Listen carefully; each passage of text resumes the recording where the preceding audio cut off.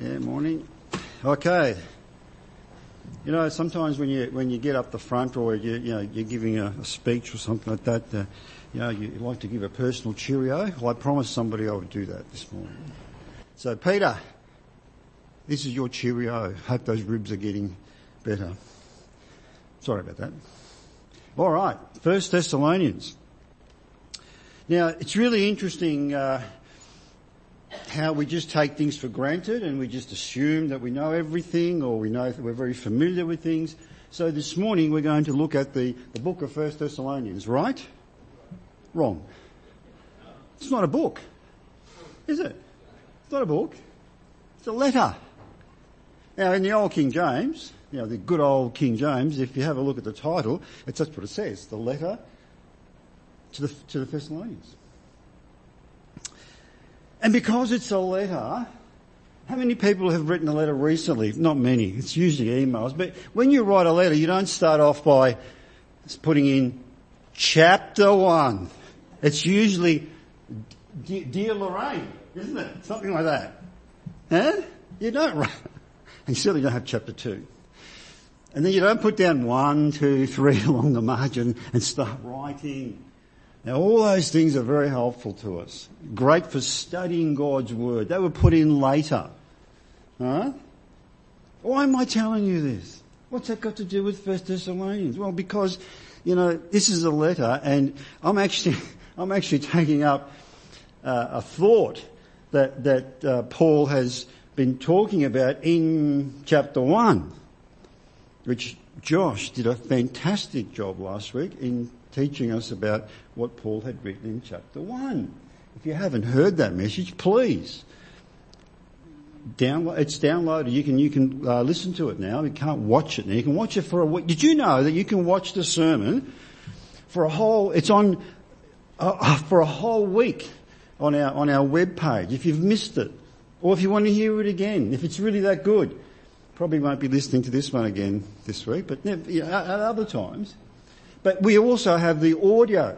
Every week we have the audio, and it goes for ages. I mean, it doesn't go for ages unless it's someone speaking. I mentioned any names, right? No. But the audio's there, and it's there for weeks and weeks and weeks. I hope you know that, so you can catch up. But the artificial breaks that we find in the scriptures are just that. They're just helps for studying and for help us to find things. And I can say to you, let's have a look at verse 5 and you know what we're actually looking at. So that's very important. And so in chapter 1, just very, very briefly, in chapter 1 verse 5, Paul begins a defense of his ministry and himself and the people that are helping him. And Josh, like I said, explained all that. And that's where it starts. And in chapter 2, verse 1, it says there, for you know, depending on which version that you're looking at. And it's referring to the things that had gone previously, that he's spoken about previously. And he also says it in verse 3. He's referring to the things he's already mentioned.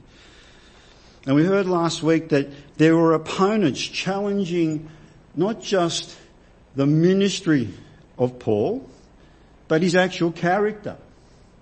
And not just Paul, but his helpers, Timothy and the like that were mentioned and Silas mentioned in verse 1 of chapter 1. There were 4 main accusations against Paul and his workers and the message. Right? 4 main accusations. The first one was that his urgings or his advice or his teaching was in error. Now who was it that was dogging him or as he was on his missionary journey? It was the Judaizers, the Jewish people that said that what Paul was teaching was wrong. It was in error, contrary to the Old Testament teachings, the teachings that they had. That wasn't called the Old Testament for them. But they said it's wrong. It was unclean. And they said it was deceptive. Paul was deceiving the hearers. And he refutes that in chapter 2 verse 3. The second one was that he was tailoring his preaching. Now, I hope these things are interesting to you because this stuff's happening today too. That he was tailoring his preaching to please the listeners. Right? That still happens today. And he refutes that in chapter 2 verses 4 and 5. The third motive behind his preaching was greed, money, financial stuff. And he refutes that in chapter 2 verse, second half of verse 5. And then the last one was that he was seeking personal glory. It's all about Paul, getting a popular following, all about, if they had Facebook back then, all about getting lots of likes and friends. So they're the 4 accusations against Paul. And in these next 7 verses, he addresses that, he refutes them. And so Paul defends his ministry and himself. His ministry, what was his ministry? His ministry was the good news to be shared, to be declared. That's the ministry. And himself, who was he? He was a servant of God. A servant of God. And he was more than that. He was a steward. He was a faithful steward of God. Now what's a steward? Do you know what a steward is? It's like a manager. Someone who's charged with the responsibility of getting something done in accordance to the charter, the request of the owner, whatever it might be. And so you and I know that Paul was given that charge, that message, and it's from God, and from the Lord's rather, and it started from his experience from the Damascus Road. It's a great story. I love telling that story to the kids. But you know what I love about that story? Not the blinding lightning and all the rest of it. At the very end, where Paul says, "What would you have me to do, Lord?" He gets the message really clear. Go to the Gentiles and tell them the good news. That's his ministry. That's what he's been charged to do by God. And he's a faithful servant, and he's done it. He's doing it here, and he's done it because we can look back at his life's journey. That's what he did. Now, brothers and sisters, that describes not just Paul, Silas, and Timothy in 1 Thessalonians. It describes you and me here in Montmorency this morning. We have the same ministry. We have been charged by the Lord to spread the good news. Yes? Yes. Same ministry. It's not a different message. It's not a different method. It's exactly the same message given to us by the same Lord. And so our position is the same as that of Paul. Are we apostles? No, we're not really capital A apostles. We're little a apostles, aren't we, Graham? Little a apostles. Messengers. Messengers and servants and stewards and workers for the Lord. That's our position. Now, I remember sitting and reading lots of times, sitting here one time getting instruction on how you should preach a sermon. And it's always good, this person said, to have the application at the end. It is good. It is good. I've got some great commentaries at home where they talk about everything and they explain, and then they give you the application at the end. But it's not a hard and fast rule, brothers and sisters. This morning, don't look for the application at the end because it's not coming there. It's all through this sermon this morning. The application. It's weaved through this passage because the courage of the gospel is the title. And the way that Paul preached it and served faithfully the Lord Jesus was with courage. But there was a great reason why he was courageous about it. Nothing spectacular about Paul. He wasn't a huge man. wasn't even a great speaker if you look at the accounts of his ministry in the scriptures. Yet he had courage. And we're going to look at that this morning.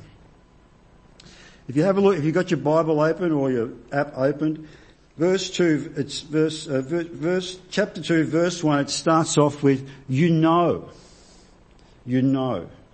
And this is one of the key things about being a faithful servant. That little phrase is mentioned in these 7 verses 3 times.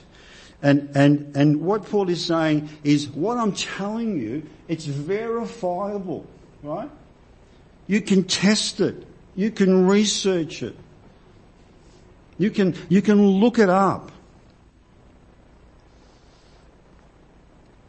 And so these people knew the facts were true. And he says in verse 1, now I've got a slightly older version of the NIV. Mine says, our visit was not a failure, or there it says, something, our visit not without results. Same thing. In the King James it says not in vain. Same idea, right? Not a failure. And so they can attest to that because they know it wasn't a failure. Just like you and me, we know the gospel is not a failure. It worked, didn't it? Forgave my sin. Brought peace within between me and God. Now you don't know me very well, most of you, but it changed me. If you don't think I'm a really good person now, you should have seen me before. I was worse. And I'm still being changed. And so they had the same evidence in their own lives, the Thessalonians. You see, how do they know that? They had evidence. A church was established amongst all that opposition we heard about last week. A church was established. We're not talking about just being laughed at, Josh, right? The opposition was fierce, life-threatening, physically painful, being ostracized.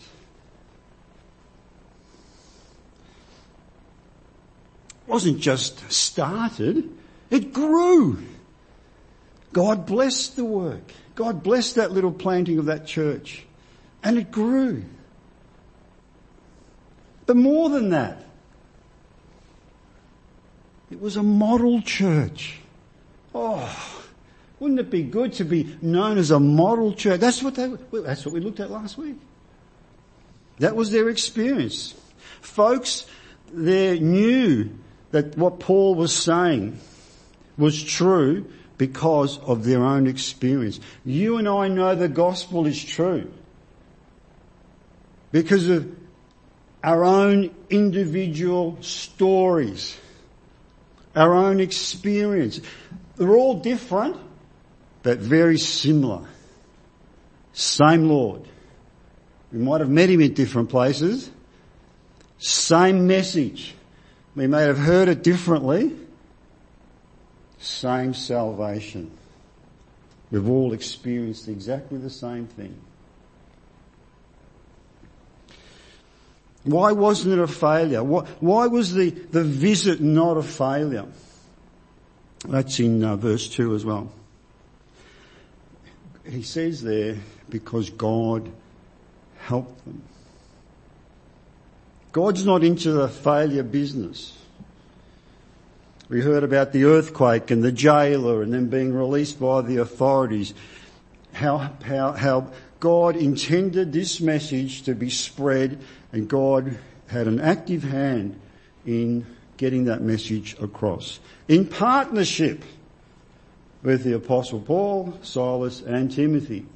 God is still in the business of getting this message to the world in partnership with the Montmorency Community Church and you and me.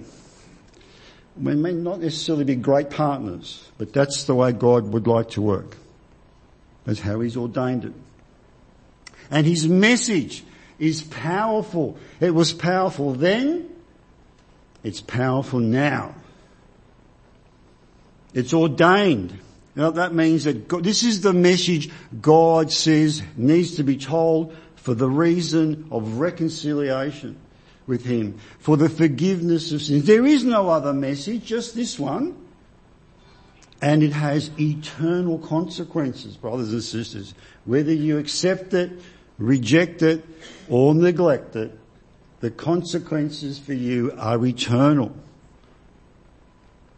That was the message then. That's the message today. Nothing has changed. That's why it wasn't a failure. It's a work of God. He does not fail. Verse 3. He says there in verse 3 that their appeal does not spring from error. So there was nothing in that message that they had, this message of good news, this message of the gospel that was wrong, that was a lie. You see, God is a God of truth. He's a God of truth. And you can see that right through the scriptures, but there's a particular passage, brothers and sisters, that I just love with regard to the fact that God is always truthful. Can you turn with me in Hebrews chapter 6, verse 8? I'm going to read it to you. If you haven't got this underlined or circled, you need to do that. Okay, Hebrews chapter 6, verse 18.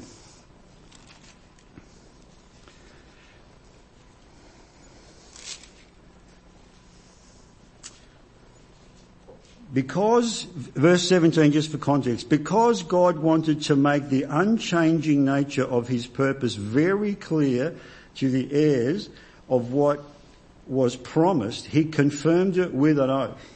So God made a promise and He confirmed it with, God was fair income about this promise to Abraham. And this is talking about God's character. Verse 18, God did so that by two unchangeable things, in which one, it is impossible for God to lie. God can do everything. There's nothing impossible for God. That's wrong, brothers and sisters, isn't it? The scripture says that. Because it is impossible for God to lie. How about that? We who have fled to take hold of the hope offered to us may be greatly encouraged. And we sung about this, verse 19. We have this hope as an anchor for our soul, firm and secure. Why? Yes, because God promised it, but because it's impossible for Him to lie. So whatever God says, it's true. Was true, is true, will always be true. Circle that in your Bible. So Paul was very confident in the message because it came from God. God does not lie. Let me just find my little part in the Bible here. 1 Thessalonians, back to here. Okay.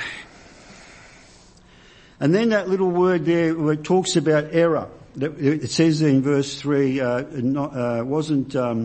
didn't spring from error. The little Greek word there is plain. I'm sure that's not how you say it. But it means a delusion, deceit or fraud.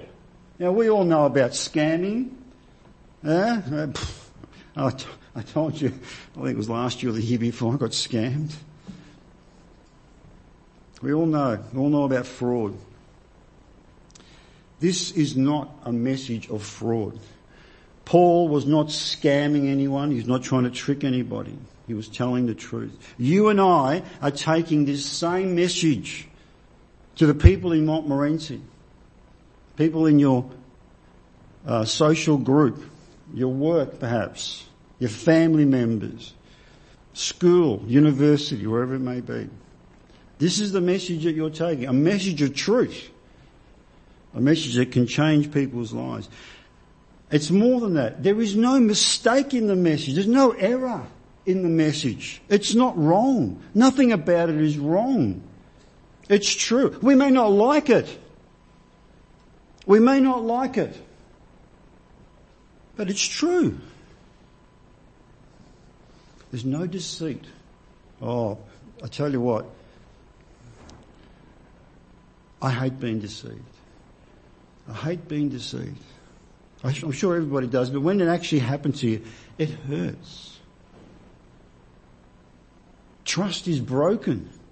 Trust takes a long time to build, and it's broken like that. I can't do it with this hand because I've got arthritis in the fingers.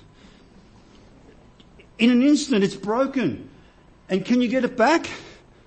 It takes a lot of work, doesn't it? And there's always that nagging doubt. Is it true? Can I trust? The gospel, the good news, you can tell it to your friends, your family members, the people you love, and be sure that it's true. There's nothing false about it. There is no mistake in it. You can trust it. And then Paul says in that verse as well that there was no impure motive for him coming with this message. That's important. That's important. It really is. What's your motive for sharing the gospel? What is it? Well, Paul says there's nothing selfish, no selfish ambition to preaching the gospel. I didn't want to make a big name for myself.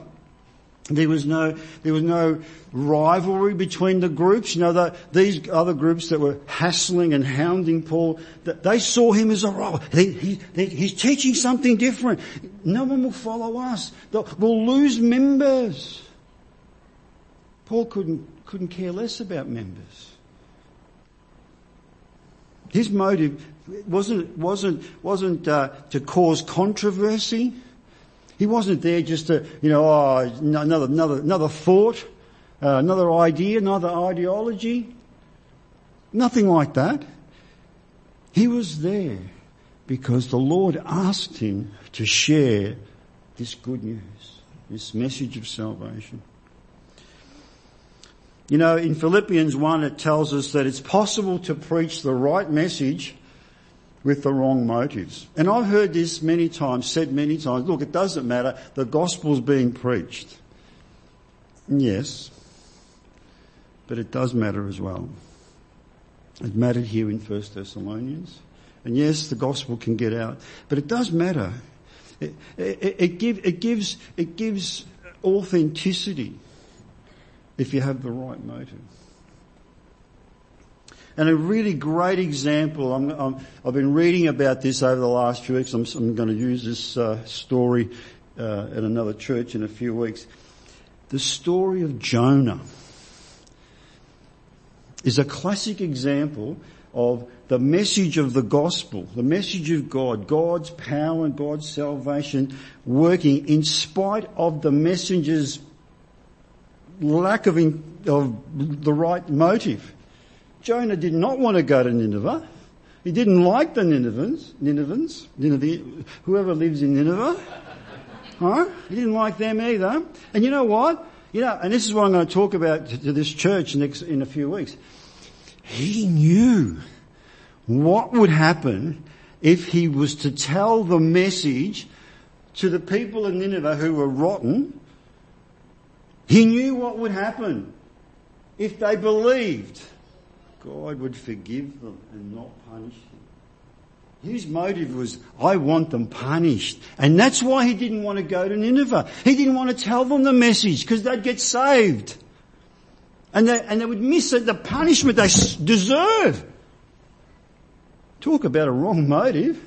Anyway, you know the story. God forced him to tell the message because God wants that message heard. And they got saved. And I just love the story, I don't get so caught up with the whale. I just love the story of Jonah saying, I knew they'd get saved. And he's really upset about that. Wouldn't it be great, brothers and sisters, if we were to tell people about the gospel and they got saved? We would not be upset, would we? We wouldn't be. That's the message, the same message. Nothing's changed. And then he says, no tricks. Paul says, I didn't try and trick anybody. That word tricks in the Greek means like a baited hook, you know. You know, the fish, all they see is the worm. They don't see the hook. No tricks, no gimmicks, no deals to be followers. Paul wasn't offering a deal. You and I must have pure motives for preaching the gospel. It's not to increase membership here at Monty. Love to see all the seats filled, please don't get me wrong, but that's not the reason we should preach the gospel. There's no special deals. If you believe in the gospel, it won't make you rich. It might, but it probably won't. God is not a genie. He won't always give you what you ask for, because sometimes we ask for the wrong things. So we must be careful why we preach the gospel, why we share this good news, and how we do it. It's important. Verse 4. Verse 4, it says that the accusation is false. On the contrary, we speak as men approved of God, by God, approved by God. So not only was the message from God, but the messengers were from God as well. That Paul was God's man, and so was Paul and Silas. You see, personal testimony adds weight to the message. It doesn't do anything to the message, really. It doesn't make it more powerful. It doesn't change the way you get saved, but it adds weight. It really does. It did here. The flip side is the way we live can also detract, Elizabeth, can detract from the message, can't it? Sure, I can tell you about how God saves you, can change you, and you can live a righteous life, but they say, so Raff, do you believe that? Oh, absolutely. And they look at my life and they think, yeah, it sounds good, but it doesn't look good. And Paul could say that they were approved of God by the way in which they lived. They didn't compromise the message. They endured the hardships. And they were faithful. Tested and approved with the gospel. You know, the gospel, we sang about the gospel being like a precious treasure. And, you know, I've come from a very conservative background in the Brethren many years back, where the idea was we'd like to preach the gospel, but we're going to keep it in these four walls because we need to keep it safe. We need to protect the gospel. The gospel does not need protection. It needs spreading. That's God's idea, to spread it, to make it known, to proclaim it. Don't dig a hole and bury it like you would with treasure. This is not that sort of treasure. This is a treasure to be enjoyed and shared. Could you turn with me, if you wouldn't mind, to 2 Corinthians. We've looked at this last year. 2 Corinthians chapter 5, and there's no water. Okay. I love this passage as well. Right? I love this passage. I hope you get the idea that I love a lot of passages in the scriptures, but I do love this passage. 2 Corinthians chapter 5 verse 17. Do you realise, brothers and sisters, that we have a ministry of reconciliation? That's our ministry. Have a listen to this. And all this from God, who reconciled us through Christ and gave us the ministry of reconciliation. So it's still through Christ. Different terminology to give us an idea of what's happening. That God was reconciling the world to himself in Christ. A very definite, there's no other way, right? Not counting men's sin against them, and has committed to us the message of reconciliation. We are therefore Christ's ambassadors, right? That's another role. It's another term for what Paul is doing in Thessalonica. But listen to this. We are therefore Christ's ambassadors, as though God were making his appeal through us. This is how God wants the people at Monty to know about the gospel, through us. God is not going to reveal himself, at Weir Street. Would have been good a few weeks ago, but, if he had done that. If you know what was happening up there 2 weeks ago. But anyway, that's beside the point. This is not how God works. God has set a way of making this message known through his people. Through you and me. Poor choice, I think, but nevertheless, that's what he wants done. That's how he wants it done. And can you see that? Can you see how important it is? The message is important, but so are the messengers. How else is the message going to hear? And there's lots of verses that talk about that. The gospel having feet, and we're the feet of the gospel. There's lots of...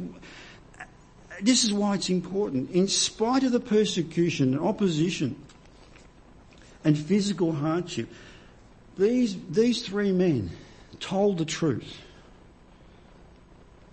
They pleased God by being obedient and telling the truth and doing what he asked. And they spread the gospel, the good news. Is that true of us? Is it true of the Montmorency Community Church that we are part of? Is it true? God cannot bless unfaithful servants. He can't. Verse 5, the first part, he says, we never use flattery. Now I looked it up. I looked up the word flattery. Means to try to please by complimentary remarks. Like, that's a really good moustache, Raff. Could be true. But if you don't like moustaches, it's not, is it? Anyway. The second meaning, and the third one is what Paul is referring to here, to praise or compliment insincerely. Oh, that's a really good moustache, Raff. Yeah, it can mean two things, can it not? Yeah. And third one, gratifying by falsification. I'd really love to have a moustache like that, Raff. I get a lot of compliments. Oh, no. Let me rephrase it. I get a lot of comments about my moustache. All right? That's why I've used the example.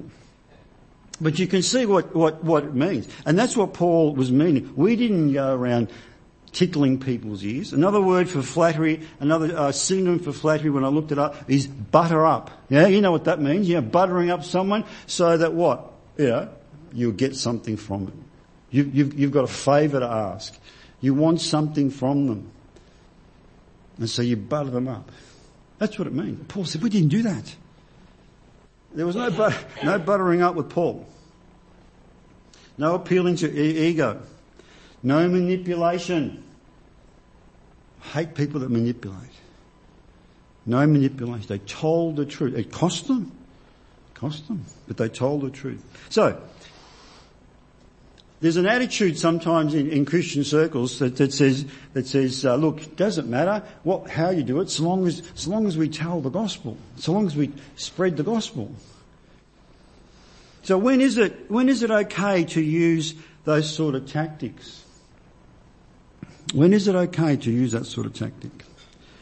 Any way that you can get the gospel out.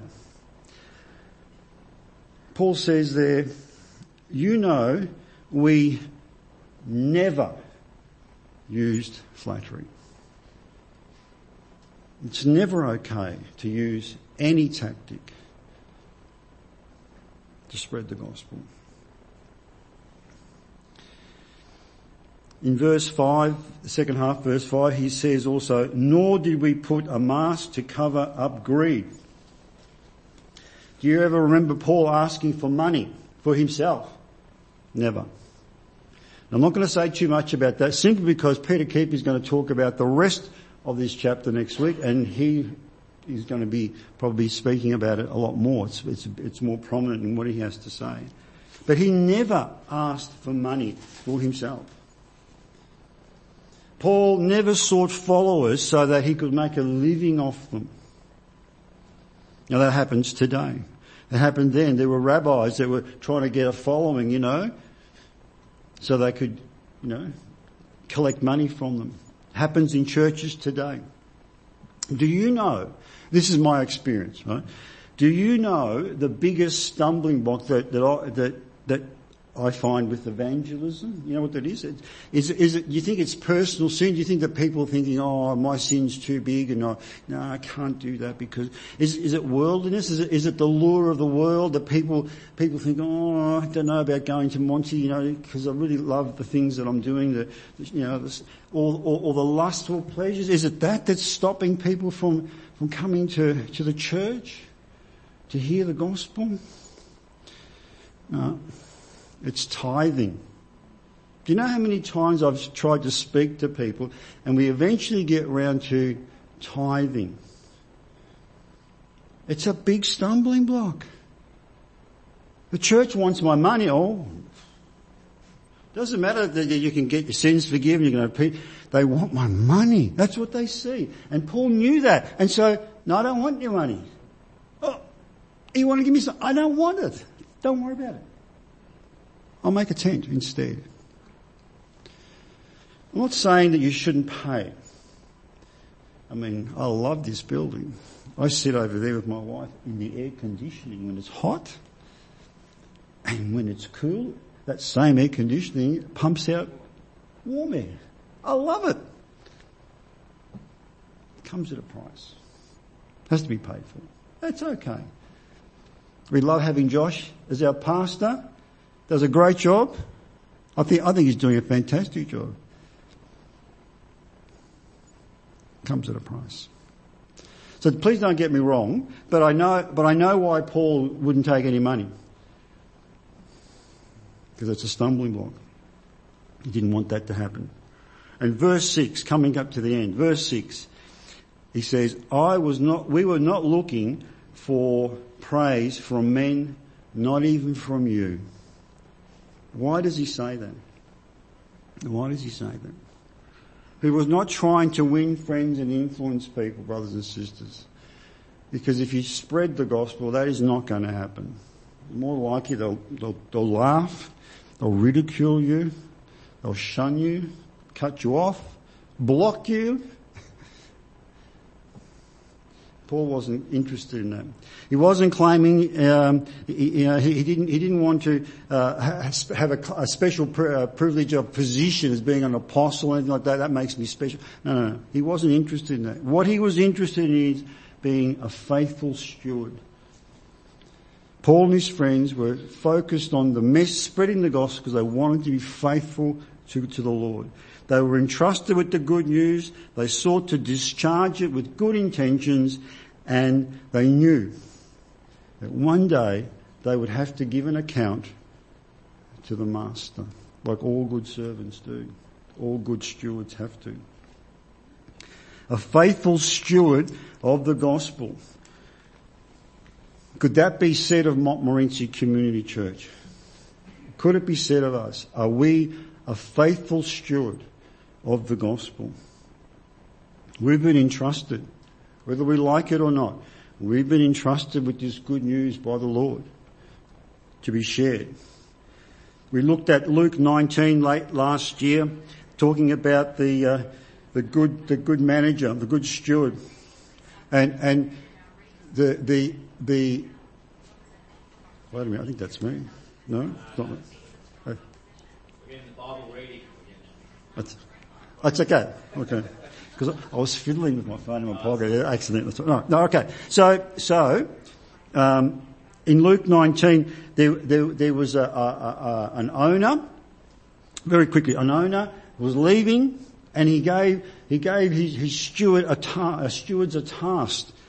And he expected, when he returned, to get a return on the money. Yes? He gave them resources. And he says, this is what I need you to do. Here's the resources. I'm going off for a while. And when I get back, I'm expecting to see something from the return. And it's a picture of the Lord being away, leaving us with a task. and the resources. And so when he comes back, which is going to be soon, he's expecting a return from that, and that's what the seed was all about. It was all about sowing the seed so that it could get a harvest. We sang about that. And you and me will also have to stand before the Lord, before the Master, and give an account. So, courage with the gospel. We've seen it. We've seen an example of it in chapter 2 of 1 Thessalonians. It's not about Paul, Silas and Timothy. That's not why it's there. It's there to show us what it looks like for you and me today to be courageous with this wonderful message of salvation, God's message for the world. Thank you.